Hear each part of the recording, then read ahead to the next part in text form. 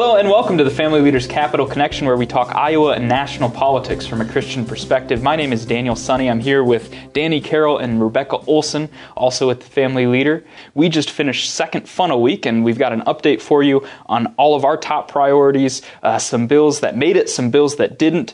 But first, Becca, there's something big happening Monday at the Capitol. Can you tell us about that? Yeah, we have this year's 2022 Prayer for Life rally happening at the Capitol on Monday, March 21st. Starts at 11 a.m. If you want to learn to lobby your legislators, please come join us. But the rally itself starts at 1 p.m. Governor Reynolds will be speaking along with some of the top pro-life legislators in our state, like Senator Jake Chapman and Representative Steve Holt and others.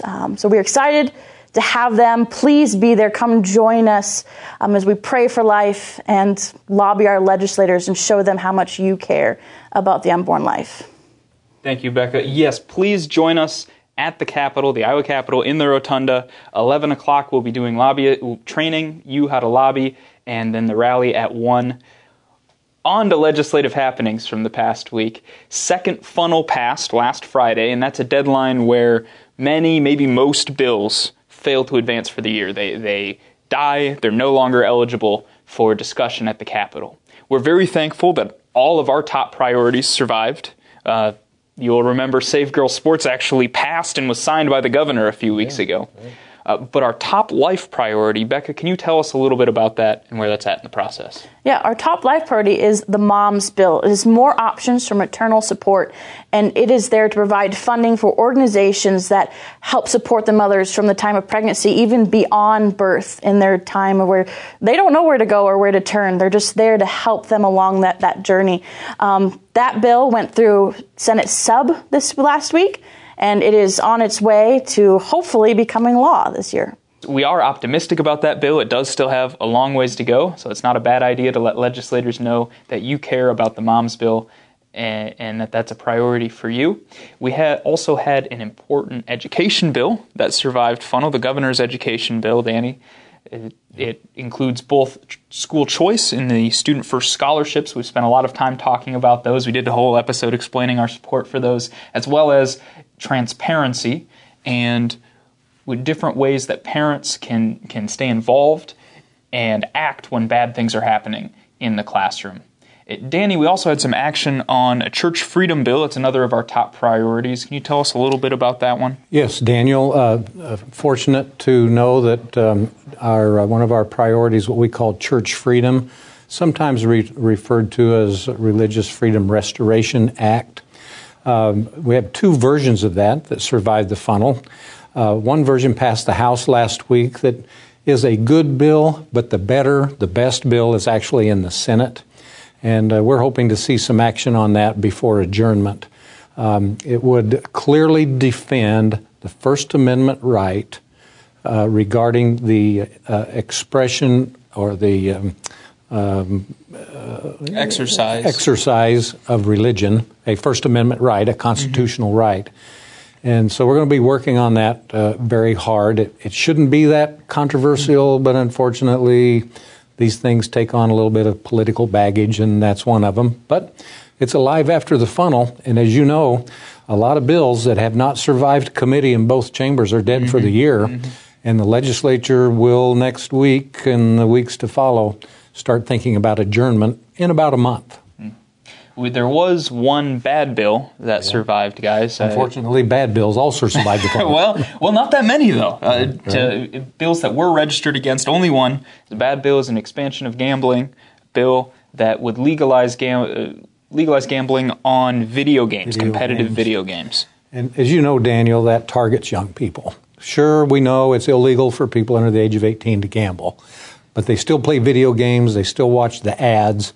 And what we're concerned about is this kind of legislation that authorizes gambling in Iowa, that legalizes it, is going to begin grooming young people so that when they do turn 18, they're ready to start gambling on more online events like video games. And we should say there was an amendment in committee that fixed some of our concerns with the bill, but it did not address the biggest concern, which was with the video game gambling portion. So we have an action alert up. There will be a link in the description. We've got a chance to kill that in the Senate. There are some senators who do not want to expand gambling in Iowa. Republican and Democrat. Yes, yep, exactly. This is a bipartisan issue, and it's been fun being able to work with both sides of the aisle on this one. So please, if you're passionate about this issue, please click the link in the description, contact your senators, and personalize that message so that they know it's coming from you directly. We had some other bills that survived funnel that we're registered on. One bill that would ensure that it's a crime to attempt an abortion on a woman who is unwilling. That relates to a bad Court of Appeals case from a few years ago. A bill that would expand Iowa's safe haven law survived the funnel. A bill on judicial nominating commission reform, which is maybe a bit more of a complicated subject, but it relates to how the governor gets to choose judges. And so we're in favor of that, to give the governor a little more say and a little more power, and the attorneys and the Bar Association maybe a little less. We think that is a little more democratic of a way. And Daniel, before we wrap up this week's recording, we should mention that the 18th was the deadline for filing papers to run for office.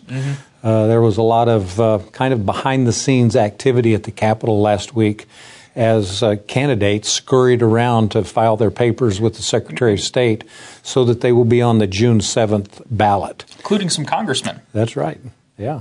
So it was a busy week politically as well as legislatively. And that moves us, Danny. We're legislators, not only us, but also legislators are looking towards that election date, the June 7th primary. What's the path to adjournment here? Which is why this year the session is shortened to 100 days, and I think that ends April 19th? Yeah, that's right. In about a month from this recording. So they've got to pass about 11 budget bills, and the governor has a couple of priorities that she's going to insist on. We're thankful that at least one of those priorities we care about is parental choice in education. So typically a governor gets their top one or two priorities. So I don't think Governor Reynolds is going to let them go home until she has that.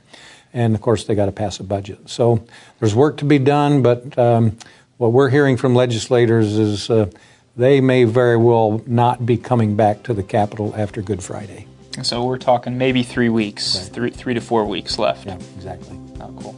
Well, thank Becca, Danny, thanks for being here. Thank you all for listening. If you'd like to find out more about The Family Leader, please visit thefamilyleader.com. You can also connect with us on social media, Twitter, Facebook, Instagram.